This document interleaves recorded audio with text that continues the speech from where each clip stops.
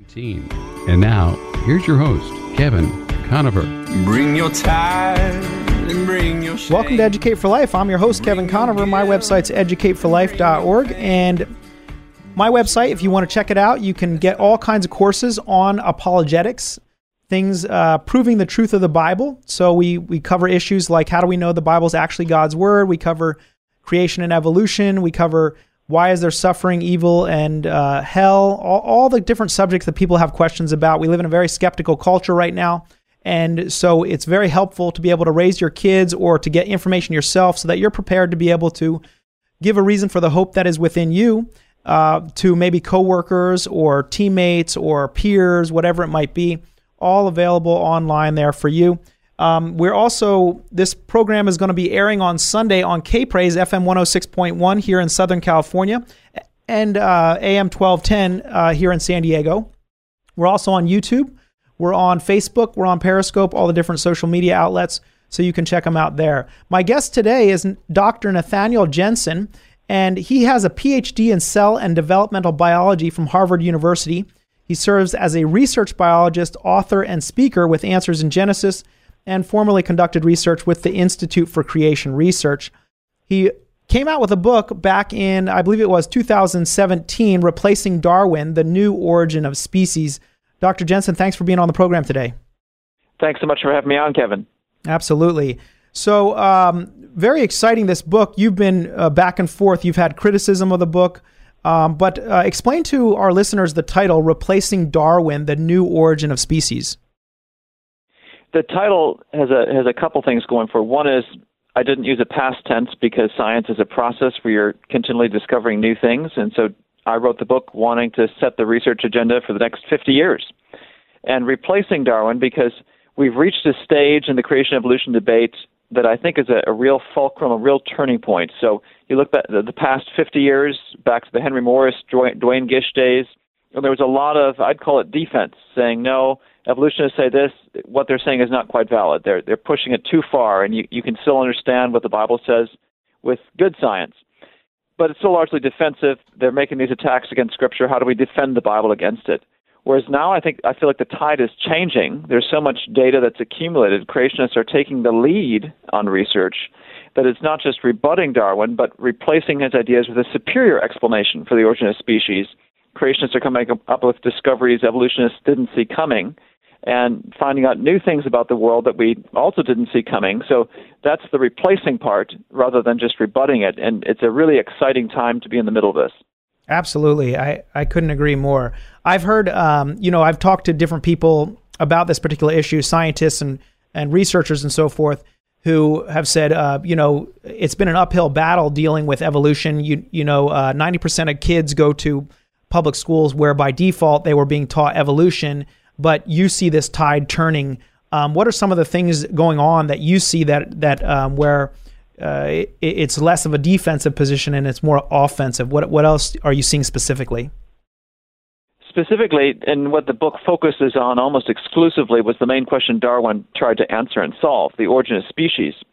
And if you look at the evidence that he proposed, which is really unchanged, evolutionists haven't come up with much new in 150 years other than new examples of the old arguments. Those arguments have been pushed forward almost in isolation. Darwin tried to disprove the creationist ideas of 1859. Modern evolutionists are basically still living in this bubble, acting like their opponents haven't updated their ideas in a century and a half, when of course that's not true. And so the advances in creation science, having a better understanding of what design predicts, if God designed the world, how should it look? We have a much better understanding of that now than creationists did in 1859. And perhaps more importantly, the 1859 position for creationists was really based on just simple observations of the world, not starting with Scripture and saying, what does the Bible actually say about the origin of species, and then going forward into the natural world. It was just the world looks designed, therefore species are designed, created in their current location. Those were some of the old, outdated ideas that if you just read Genesis 1 through 11 fairly quickly, you'll say that can't possibly be true because the world was flooded about 4,500 years ago, so God couldn't have put today's species in their current locations because those obviously changed. Those came from some animals on board the ark that landed somewhere in the Middle East and then migrated to their present location. So anyway, so these are some of the updates that have happened within creation science that render the old arguments effectively useless. And perhaps even more important than all of that is the birth of the field of modern genetics, the only field of science that directly records who species come from. Darwin had no access to this. We now have reams and reams of data to analyze, and we've made all sorts of discoveries that fit exactly what the Bible says. Species having just a few set of ancestors living a few thousand years ago, and through God's design, effectively putting genetic capacity in these creatures from the start, they can diversify over time within limits. It's this advance and birth of a whole field that Darwin knew nothing about. That's really got the ball rolling at a fast pace in the creationist direction. That's great. Now, does this at all? Is there a correlation here with the intelligent design movement, with like Stephen Meyer and so forth? Do you believe there's interaction here between creation science and intelligent design?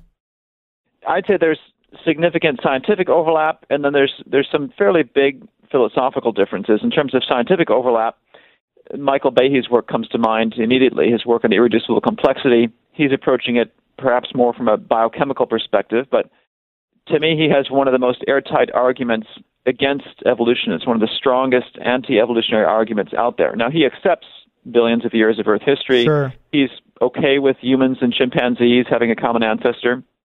But in terms of defeating Darwin and rebutting him, very strong case. I haven't seen as much from their camp in terms of replacing him, and I think that's part of where the philosophical differences come in. Mm-hmm. For political reasons, they say we're trying to do a big tent approach. We're not going to identify the designer, so they have everything from agnostics to young Earth creationists as part of their tent as a strategy. But I think it also limits what they can do to replace Darwin because, well, what's your basis for the better idea? What are you going to agree on as the starting point, aside from some undefined intelligent force? It's hard to get much beyond that, I think. So they've done some fairly rigorous work mathematically, biochemically, and I learned a lot from reading Michael Behe's books, which has allowed me and me and my colleagues, young Earth creationist colleagues, to take leaps forward and say, we've got a starting point, we've got the Bible. This gives us a general framework in which to ask and answer research questions, and we've seen remarkable success even within the last 10 years. That's great. Now, your background, you have a PhD in cell and developmental biology from Harvard University. That's pretty significant. Can you give us a little bit about, the path you've traveled as far as, did you start out wanting to get into developmental biology and these sorts of things? Did you grow up in a Christian family? Where are your origins as it pertains to this issue? I owe a lot to my upbringing. I was homeschooled through 8th grade. I went to a small Christian high school that my parents picked because it took a stand on Genesis, and they said we are explicitly young Earth creationist school. I went to Worldview weekend conferences. I remember hearing Ken Ham. I think I was in 8th grade. Still had some of my notes from that. So I grew up with a background of my parents saying, you're going to learn creation science, you're going to learn what the other side says, you're going to learn how to answer it. A strong enough background so that when I went off to secular college, a state school in Wisconsin, commuting, I was prepared for what I was going to hear in class. There really was no surprises of, oh, wow, they say this. I wonder what the answer is. It was stuff I'd heard before, I had the answer to, and there was no being blindsided. So that, I think, played a huge role. I would bring up creation in class when I could, and I felt it was appropriate. I knew they weren't paying the school to hear me talk, so you got to pick and choose your time. But there was nothing that bowled me over, really, thanks to that upbringing. When I went off to graduate school, my interest was really more cancer than creation science. So in the back of my head, I thought, well, if I ever do go into creation science, having a Harvard degree might be helpful. And it was a variety of circumstances, perhaps even being born again in graduate school, even though I had a Christian upbringing. I don't know that I felt that the gospel was good news really until most of my way through graduate school. And then my interest changed. So right after I graduated, I joined the Institute for Creation Research to try to use my training basically for maybe a more immediate ministry purpose. I guess if you're a scientist, everything becomes an experiment, and that's been my career experiment for the past decade. Yeah.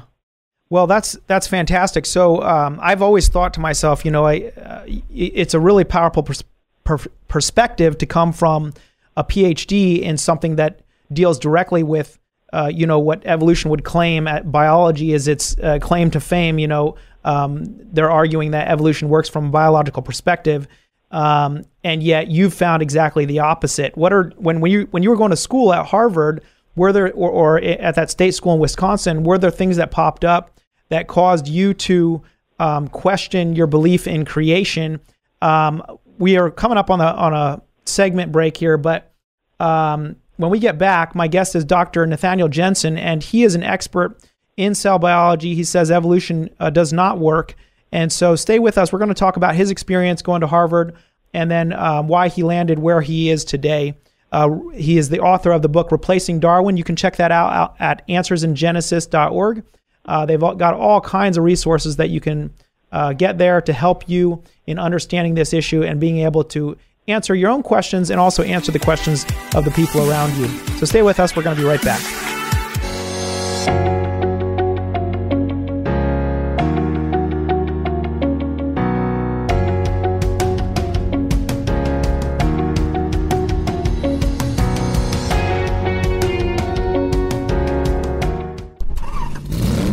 Save money by taking good care of your car. Call Conover Tires Wheels and Service in Oceanside. Locally owned and operated since 1991 with all the brands you trust. See their great customer reviews and special offers at ConoverTires.com. Dan and his team are proud to support Educate for Life with Kevin Conover. They even sell affordable, reliable used cars and enclosed trailers. Conover Tires, 2405 Oceanside Boulevard, 760-439-1631.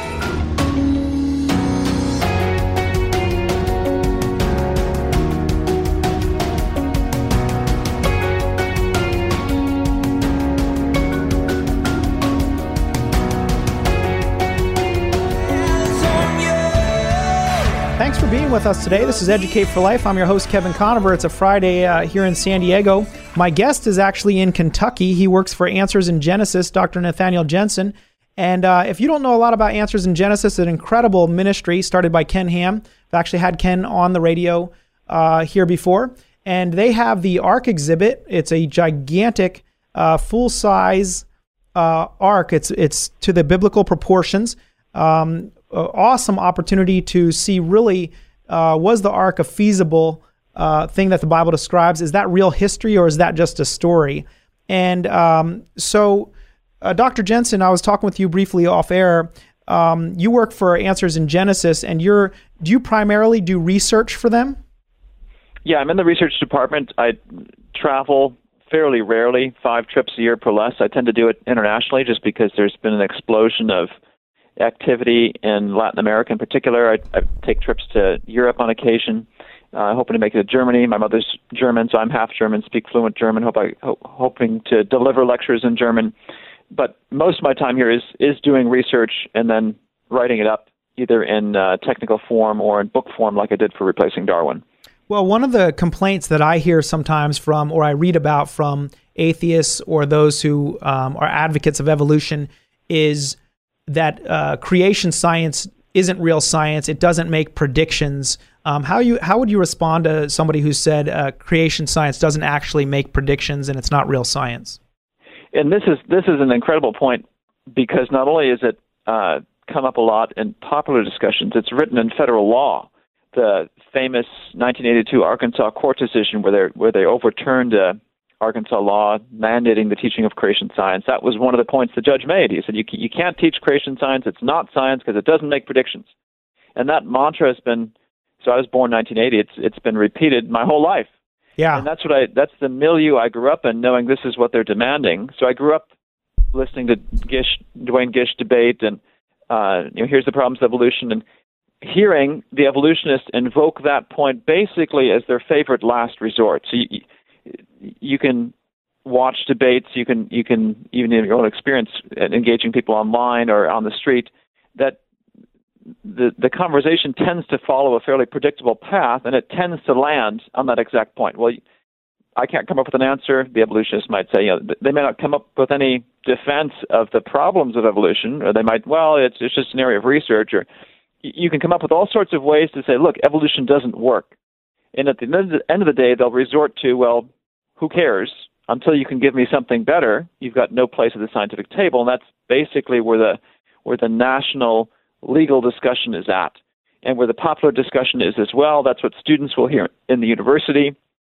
It's written in textbooks over and over again. So it's a huge point that most people aren't aware of because they don't pull out that card until they get backed into a corner, basically.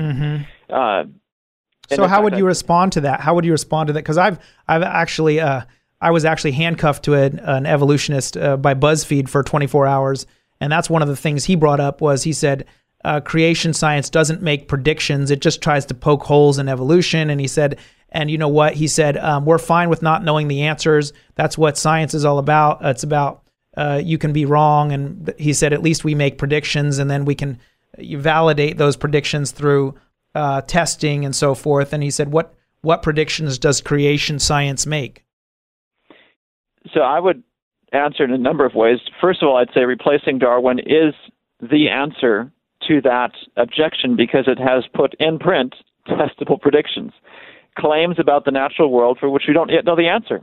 Claims about the rate at which DNA mutates, the rate at which species form. There are all sorts of predictions, literal predictions, and what they're demanding, what the evolutionists have been asking for 40 years is give us a claim that future observations could reveal to be true or false. And so one of the main claims I put in the book is, look, here's for humans, for example, in African people groups, because no one has yet measured a particular type of DNA, the rate at which DNA mutates in certain African groups. I said, look, here's some numbers. They're gonna change their DNA at this many changes per generation. I put a number in the book. That's something we can go and test. And what's been really interesting to observe is, looking at some of the evolutionary critics, there's been a few who've tried to publish rebuttals to the book, and when they deal with that chapter, and there's one in particular, an anonymous evolutionary blogger who's saying, well, this is the problem, and he doesn't know what he's talking about. His main response to me putting a prediction in print and then basically saying to evolutionists, now meet your own standard. You put a prediction in print. His basic response was, Jeanson doesn't get to pick which predictions we should put in print. I thought, well, I think I'm on the right track. I have an answer to this one. That's one answer. The second answer is, and this blows me away, these predictions are already coming true. So one of the predictions we can make, if you say, look, God created kinds of creatures. They're not species. They're not even the level of genus, but probably more the level of family. For example, everything from tigers to house cats are in the cat family. They descend from a pair on board the Ark of Noah, according to Scripture, and combine that with science. So there's over 30 species of cats alive today. That makes a prediction then that cats have been forming at a certain number of species per year, or it takes this many years to form a new species on average. That's the type of prediction you can make, and that whole model actually predicts species to continually form. This is something the evolutionists don't even see coming, because they think it takes millions of years for these species to come about. Well, lo and behold, about 4 months after my book came out, one of the most famous Exhibit A examples for evolution, Darwin's finches, those finches in the Galapagos that Peter and Rosemary Grant have been studying for 40 years, they announced in Science magazine, January of 2018, that they observed the formation of a new species of Darwin's finch. Well, you run the numbers, and they were shocked by this, of course, because it's supposed to take millions of years. They're shocked by this. You run the numbers, and the rate at which these species are forming, so if you take that observation, extrapolate it to the whole globe, what that translates to is at an average rate of 3 to 4 new bird species per year. If you run the numbers for young Earth creation, so there's around 11,000 total bird species on the planet today. There's about 4,500 years since the flood. So you say the bird species today come from the handful of bird kinds on board the Ark, 11,000 divided by 4,500. It gives you about 2 to 3 new species per year. So it's right in line with what young Earth creationists has predicted. So I'd say, first of all, in answer to that big 40-year-old question, you don't make testable predictions false, factually false. They're in print. They're in my book. And beyond that, and this again blows me away, they're already coming true. There's work I'm doing right now in human genetics. I said in the book we should be able to see the history of civilization written into our DNA. The transatlantic slave trade, Genghis Khan's empire, the Roman Empire, the Greek Empire. There should be signatures in our DNA of this. We're seeing that now come true, and hopefully some research that will be published this year shows that to be true. So not only is it factually an error, but the tables have been completely reversed. We're making predictions, they're coming true, and I'm not seeing the evolutionists counter that with their own predictions, let alone ones that are coming true. That's fantastic. Now, is this getting out into the general public, or is this kind of on the cutting edge of science? When you say like the tide is turning, do you feel that this is actually creation / intelligent design? These sorts of things are making headway in, say, the schools and the universities and these sorts of places, or is this more on the academic research level? In my mind, it's turning the tide because it's meeting the harshest standards evolutionists have applied to creationists, and it's flipping that whole table around. So in my mind, the academic discussion, the technical discussion, or maybe I should even say the logical discussion, has now been completely reversed. Whether the rest of the culture follows, whether the mainstream academic community follows logic and rationality, is a whole other question. And maybe put it this way, I often get asked by mainstream reporters, why do you disagree with 97% of the scientific community? Or in other words, how can all these smart people be wrong? And they either want me to say there's a conspiracy, or they want me to say we've got to throw out science, neither of which are true. Yeah. I say, no, there's a third explanation, namely, our national educational system has, for whatever reason, ruled out the teaching of creation science. The vast majority, probably 99% of the scientists who do work in the U.S. today, have gone through their entire career, from kindergarten through graduate school, never being required to read the other side, because the law says, apparently, you're not supposed to do that. So here they've gone through being taught evolution, that it's the superior explanation, being told that creation doesn't make testable predictions, which is false. They don't even know what the other side says. So how can you disprove creation science if you don't even know what they're saying? It's a profound ignorance that exists in our culture.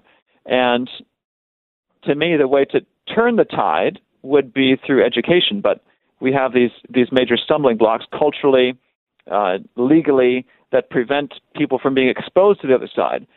One perhaps ironic readout of progress in creation science is comparing textbooks from the 50s to today. So you look in the 1950s evolutionary textbooks, they don't really discuss creation science at all. It's maybe a letter from a professor to a student saying, look, I know you come from a Bible background, but the Bible and science are different areas. You don't have to worry about it. Today, you've got whole chapters in evolutionary textbooks saying, here's how you deal with creation science. Maybe a weird way to measure progress, but they know creation scientists have to be dealt with. I don't think they try to educate themselves in what we actually believe. And the fact that we're making these great predictions, and even in fields that have tremendous human interest, well, who doesn't want to know their past? What does it mean to be a European, an African American, an Asian American, an Asian person? Genetics is rewriting all of this, and the only way you see this is with young Earth creation science. So I'm seeing huge potential impact for this, but I also know that the mainstream community has instituted a system that basically prevents anyone from being exposed to this in the normal course of their education. So that's still a big stumbling block, but to me the pieces are in place to break through that wall and make a big difference. That's great. Yeah, and if a lot of people decide to get involved and make a difference. My guest today is Dr. Nathaniel Jensen. He's with Answers in Genesis. He has a PhD in cell and developmental biology from Harvard University. Stay with us. We're going to continue to discuss his book, Replacing Darwin, The New Origin of Species. We'll be right back.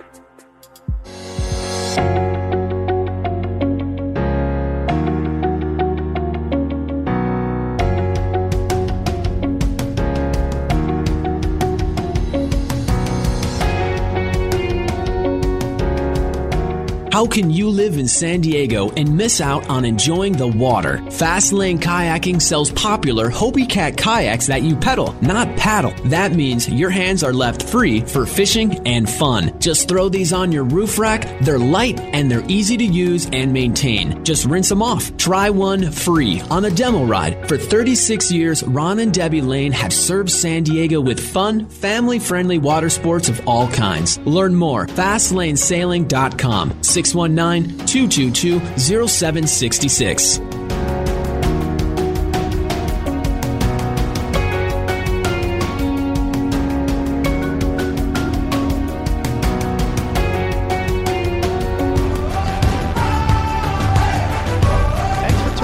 This is Educate for Life. I'm your host, Kevin Conover. My website's educateforlife.org. It's a great resource. If you're looking for a curriculum or something to go through with your students, if you homeschool your kids, or if you want to use it in a youth group or a Bible study, it's all kinds of videos, 40 HD videos, all on the different subjects that people have questions about. We deal with issues like, what about the issue of homosexuality? Are people born this way? What about creation and evolution, genetics? How do dinosaurs fit in the Bible? How do we know all the books of the Bible are the ones that God wanted in the Bible? All these sorts of issues that come up on a regular basis. It's a great resource for you. Check it out. We also have over 100 different radio programs now with scientists from all over the world and other people testifying to how Christ has impacted their life and how God is continuing to use people to rescue others. We recently interviewed Cindy Mendoza, who's got 3 schools in Africa now, who she's rescuing kids out of sex trafficking and then helping them to learn and be educated in Uganda.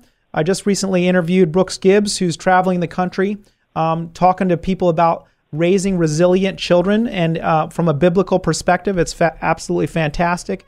And today we have on our show Dr. Nathaniel Jensen, who's an expert on the issue of creation and evolution. He has a PhD in cell and developmental biology from Harvard University.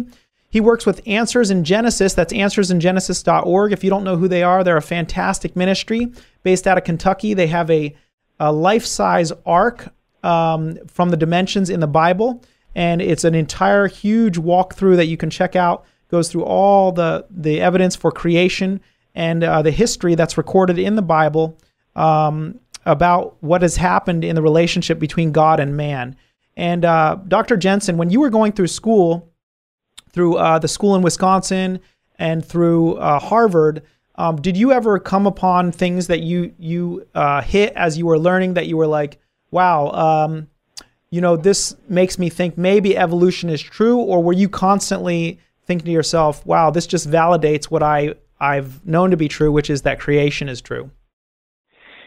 I guess 3 answers come to mind. One is I picked a degree in biology or a slice of biology that doesn't deal as much with origins. Evolutionists are fond of saying nothing in biology makes sense except in light of evolution. Well, quite frankly, it's relevant only to origin science, dealing with where we came from, answering questions like how does cancer arise and how do you cure it?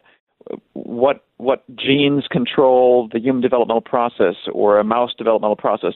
Most questions that the NIH funds have nothing to do with evolution, and so it didn't come up much, hardly at all, in my education. Maybe biology 101, 102, where they give you an introduction to cell biology, introduction to organismal biology, but then I jumped into my field fairly quickly, and we're dealing with present tense questions. How do skin cells resist UV light rays from the sun, or how does a skin cell correct DNA damage? Just basic, fundamental questions about how life works.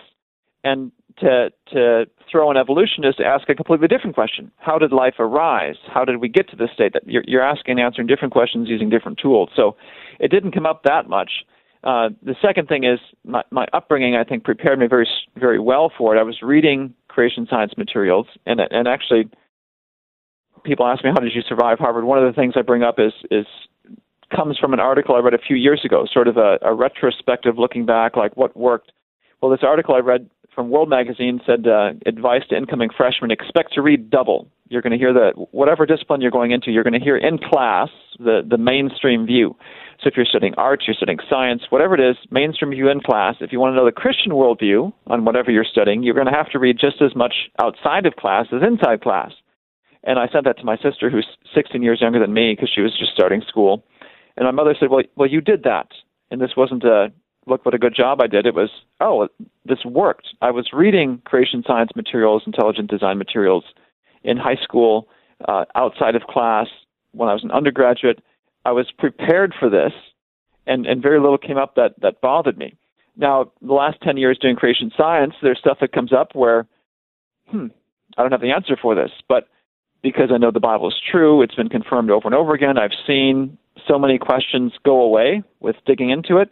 It really doesn't bother me much at all, and it's really more just right now for me during research. It's a prompting to dig into the issue deeper, and whenever I do discover the answer, because this is been a process that repeats itself multiple times over, it makes the answer all the more exciting because you go into it thinking, I don't know what the answer is here. They seem to make a decent argument.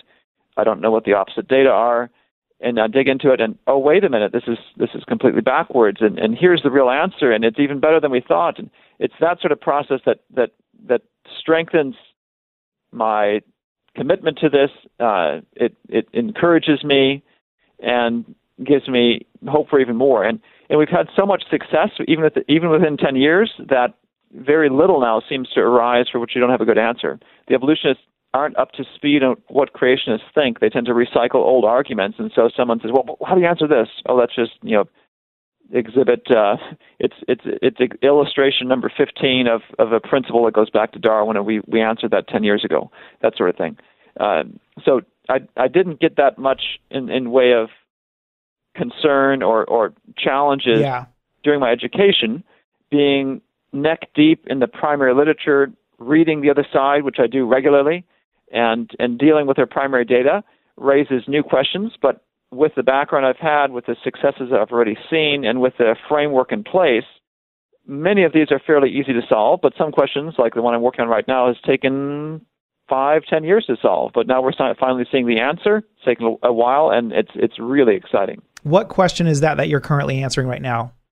So the big picture question is, can we see the history of civilization written in our DNA? Okay. If evolution's true, so if human history goes back 200,000 years, the first modern humans, goes back 6 million years to our common ancestor with a chimpanzee, you think about the history of civilization, the last 3,000 years or so, that's just the tail end. And in a long timeline, that's just a little blip that you'll hardly expect to see some sort of genetic signal. So, for example, to use a really recent example of history, the sad history of the transatlantic slave trade. Here's 10, 12 million Africans forcibly moved against their will from Africa to the New World. They're forced to speak now English, Spanish, Indo-European languages, essentially. Yet genetically, you can clearly see they're African in origin. And, of course, history confirms this. The question, though, is how different are they from modern Africans? So a background piece of biological information that plays a huge role in this debate is something we call a DNA clock. So every generation, mistakes are added to our DNA sequence. Sperm and egg, copy DNA. When sperm and egg fuse during fertilization, life begins, new offspring. During the process within sperm and egg of copying DNA, mistakes happen. So if you were to compare my DNA to one of my 4 kids, you'd see differences that you don't see in me or my wife because we live in a fallen world. Mistakes happen. Yeah, Dr. John Sanford said there's about 100 to 300 mutations, or he said what are they called? Point mutations? Yeah, point mutations. Is that what you're talking about? Yeah, there's several different clocks that occur in our cells depending on which genetic compartment you're looking at. That's one of them. And so what he's focused heavily on is this is damage that's accumulating, and that even the secular community is talking about the human species going towards extinction because there's so many mistakes being added every generation. Mm-hmm. That's one element of it. The other element of it is, well, now we've got a stopwatch in a sense. I mean, it's not that precise, but we hear something that every generation there's a tick, another tick, or another 100 ticks, depending on how many mistakes occur. And so you can look back in time. So if we look in history, we know the transatlantic slave trade begins around 1500 AD. It gets outlawed mid-1800s. I think it might be Brazil, 1866 perhaps. That's the last one. From that point forward, the Africans who were brought over to the New World really don't have much more contact with Africa. They're separated, and they've been separated for 150 years. Well, that's several generations for the African-American clock to tick in the New World, independent of Africa, and 150 years, several generations for the African clocks tick within Africa. So African-Americans and Africans have been getting more different from one another the last 150 years, and you should be able to see that signal. How close or similar are Africans to African-Americans? And that's the sort of principle you can apply all over history. So Genghis Khan sweeps through Central Asia, gets to Eastern Europe, probably rape and pillage. So you're going to have some Asian lineages that show up in Europe right around the time you might expect from the Genghis Khan incursion, that sort of thing. these are the sort of historical events we should be able to see. The number of differences between various people groups should match what we know from history. And the evolutionists don't even think of looking into this because they say, well, that's just the tail end of history. DNA mutates, it changes really slowly. We won't even think about looking at that because that's far too recent an event for our slow clocks to actually record. In essence, they think our DNA clocks act like a sundial. You can't get that precise. It just moves really slowly. It takes hundreds of thousands of years. No, human history is compressed into about 4,500 since the flood, and with only 4,500 years to work with, each of these events are a big chunk of it. You should be able to see these genetic differences. And so the research we're doing so far looks like, yes, we can actually see this signal, which is really exciting in and of itself. But once you establish that principle to be true, you can go back and say, oh, wait a minute, we thought this was true from history. So one of the projects I'm working on right now is the history of the Americas before Columbus, which is a topic I knew virtually nothing about growing up, hardly covered in the textbooks. Archaeology has undergone a massive transformation in the last 30 years in the mainstream scientific community. Well, now you add in genetics to it, and I think we've got evidence that there was a massive population replacement just in the AD era, which is something no one's talking about. Basically, what I'm getting at, if this turns out to be true, is we have the chance now with genetics to rewrite history.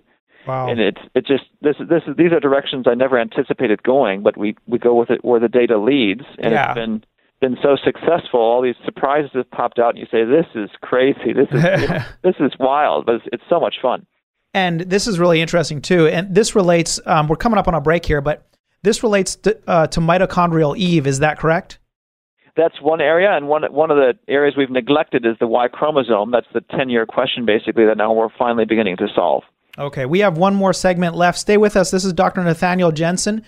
He is an expert in cell and developmental biology. He has a degree from Harvard University, and he's a research biologist, author, and speaker with Answers in Genesis. You can find out more about him at answersingenesis.org. You can also check out his book, Replacing Darwin, The New Origin of Species. Stay with us. We're going to be right back.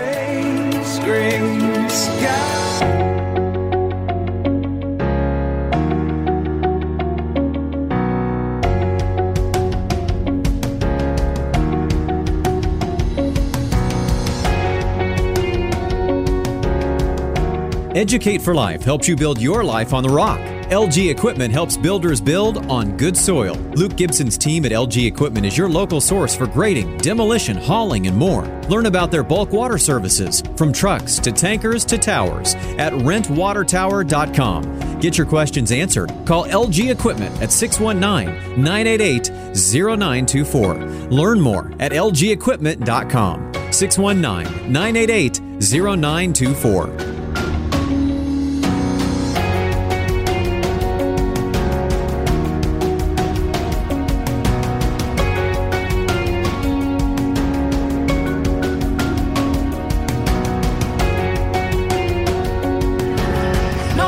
With us today. This is Educate for Life. I'm your host, Kevin Conover. We're here in Southern California. K-Praise 106.1 FM in North County and AM 1210 in San Diego.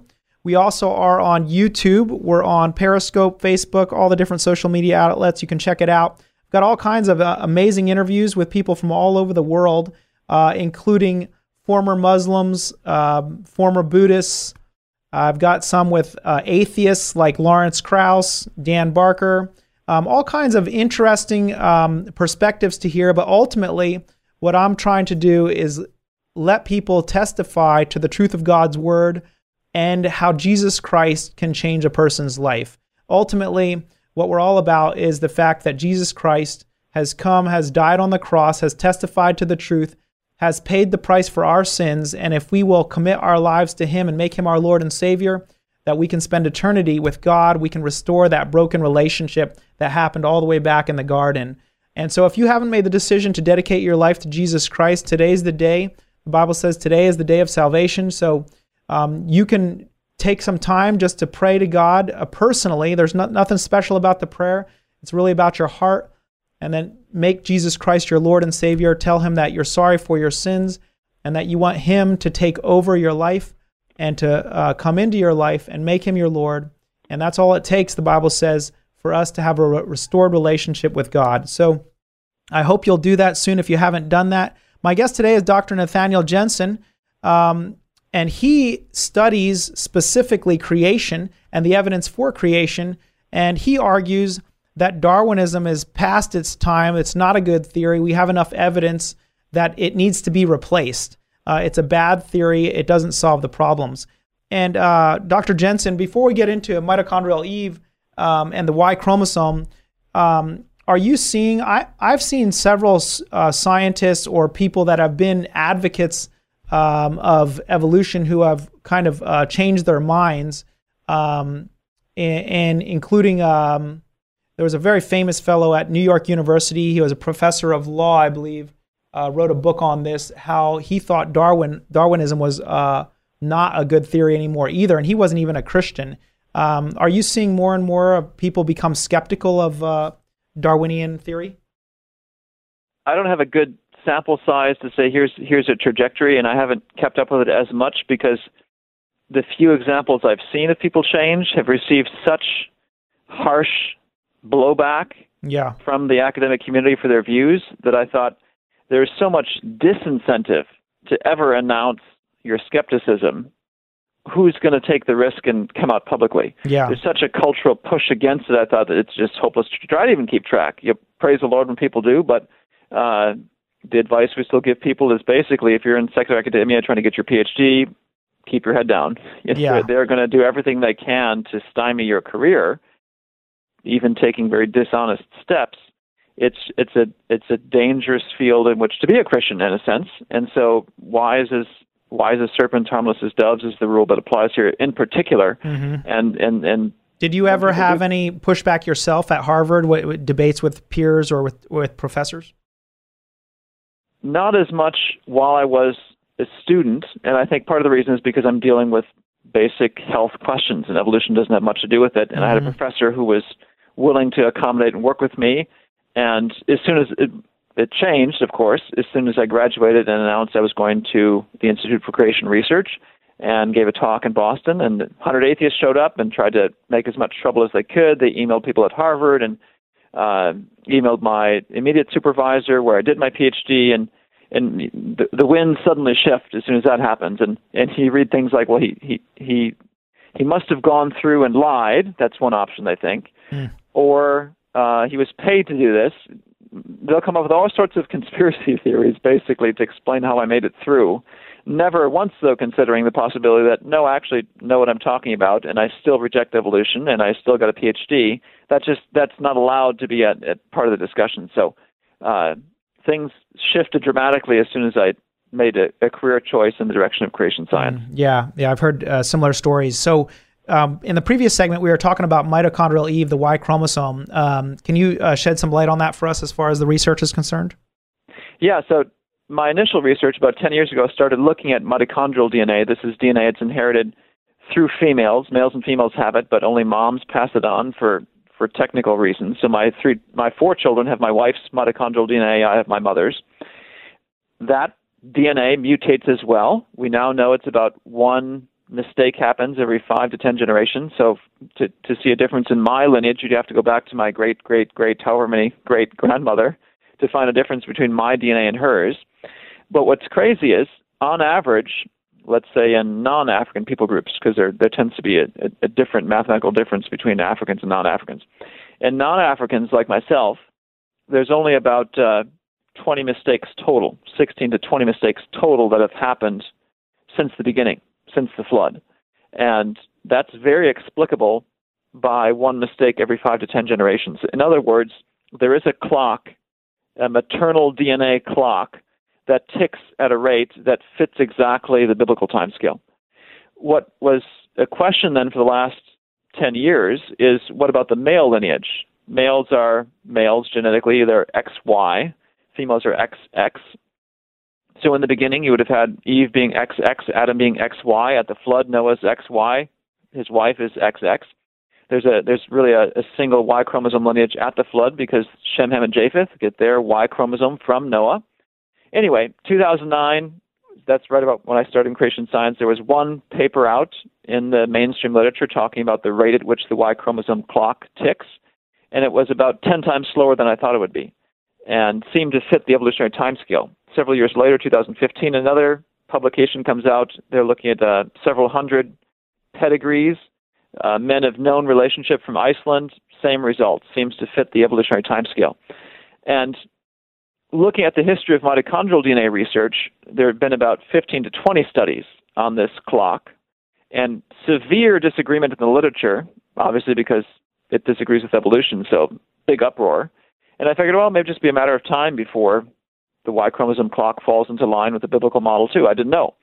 Well, it turns out the answer has been forthcoming. The earlier studies from 2009, 2015 that I mentioned and didn't know what to do with were based on low-quality data. What's happened since then, so there was a second paper that came out in 2015 and then another one that came out in 2017. These were high-quality data papers. And lo and behold, the rate at which the Y chromosome mutates is much faster when you actually get high-quality data, and it fits exactly the young Earth timescale. The number of differences in the Y chromosome are about 500 to 600-ish differences among men around the globe, a little bit more in Africans. Well, from these high-quality data sets, the rate at which Y chromosome changes is 2 to 3 mistakes per generation. So my boys would be on average 2 to 3 Y chromosome DNA differences different than me. And I'd be 2 to 3 Y chromosome differences than my dad, and on back you go. So you can explain all that within 4,500 years. What you can't make up, and I want to preface this by saying I have tremendous respect for my mainstream evolutionary colleagues. They're smart people. They know how to do science, but they've been taught a single way of thinking on the origins issue. They know nothing what young Earth creationists believe. They're taught evolution's a fact. You shouldn't even question it anymore. I've debated a guy who's written in public saying creation science is not even worth debating anymore. It should just be ridiculed. That's the attitude they're taught. And the pretzel twists they did to avoid the implications of their high-quality data are remarkable. One tried to essentially convert his high-quality results to low-quality data because, well, we know the low-quality data gave results that confirmed evolution, and so there must be something wrong with my high-quality data set. It's just crazy stuff like that where I thought, I know you guys are smart, and I know you can do this, and this is the last thing I'd expect you to do, but because they've been so trained to live in a bubble, essentially, to them, I think it really is the smart thing to do.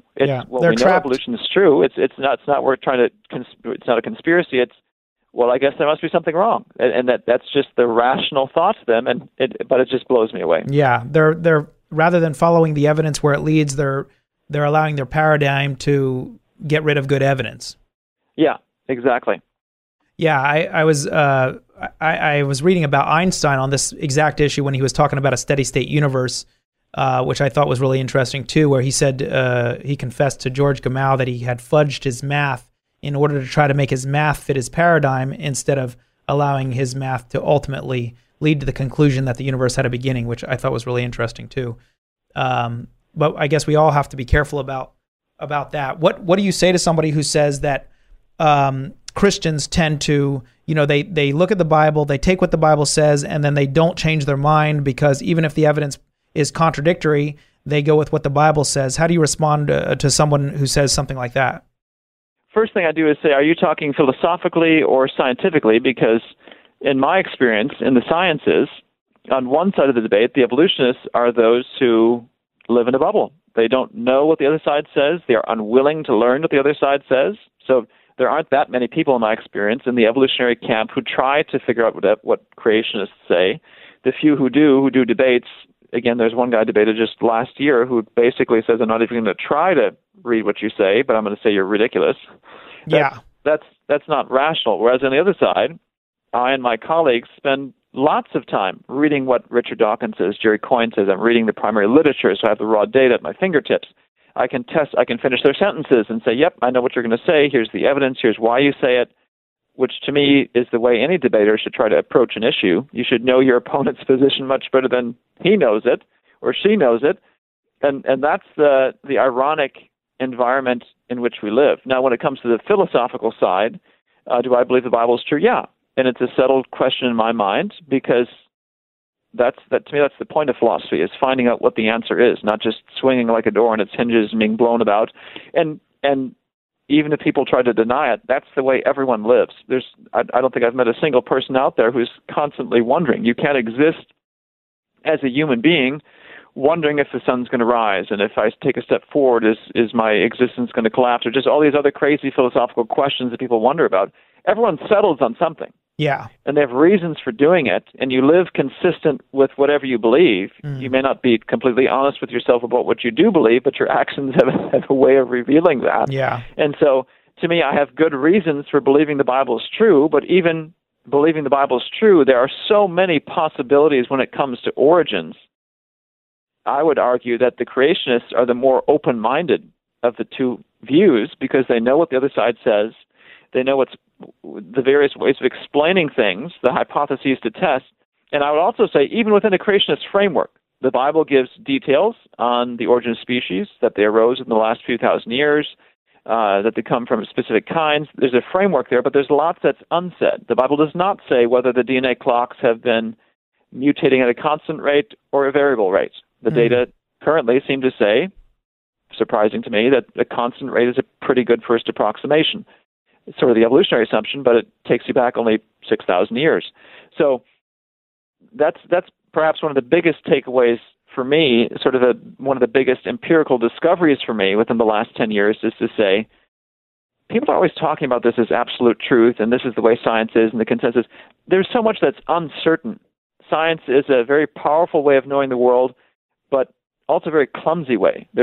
You can't prove anything with science. You can just disprove alternative ideas. And there's so many possibilities when it comes to origins, scientifically, that for anyone to say, I've arrived, I've found the answer, is to me, an immediate red flag that they haven't looked into this issue too much. Absolutely. I don't think there's any scientific claim that could theoretically adjudicate the bigger questions of human meaning and existence and origins. There's helpful tools to try to get us closer to the answers, but science is never going to take you there. It's just not designed to do that.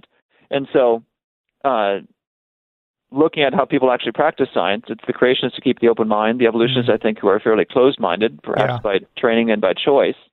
And on the bigger philosophical question, I'd say the Bible is the best supported view out there, and that's what I've put my faith in, and that's where I'm living my life. And someone else has also made a choice. They may not be honest with me or themselves about what that choice is, but they're living with some sort of view they've decided on. Yes, some sort of premise. Dr. Jensen, thank you so much for being on the program today. It was a big blessing to have you, and I really appreciate your work. Thank you very much. Absolutely. That's Dr. Nathaniel Jensen with AnswersInGenesis.org. You can check him out there. You can also pick up his book, Replacing Darwin, The New Origin of Species. It's full of very valuable information and cutting-edge science and research. He has a PhD in cell and developmental biology from Harvard University. So big blessing. Thanks for being with us today. I hope you enjoyed the program. I hope you enjoyed Brooks Gibbs if you got to tune into that program also. And we'll be back again next week and have some other great interviews. In the meantime, if you want to check out my website, educateforlife.org, that's a great opportunity to get yourself informed and answer a lot of the questions that pop up on a regular basis among relatives and friends and peers and whoever else might be out there wondering what the truth is. God bless you. Did you miss part of today's program? Don't worry, we're committed to helping you get the info you need. Okay, that was dumb. But for real, visit educateforlife.com for podcast and video recordings of the show and to sign up for the School of Unshakable Faith. Leave us your comments, compliments, questions, or concerns at 800-243-9719 or email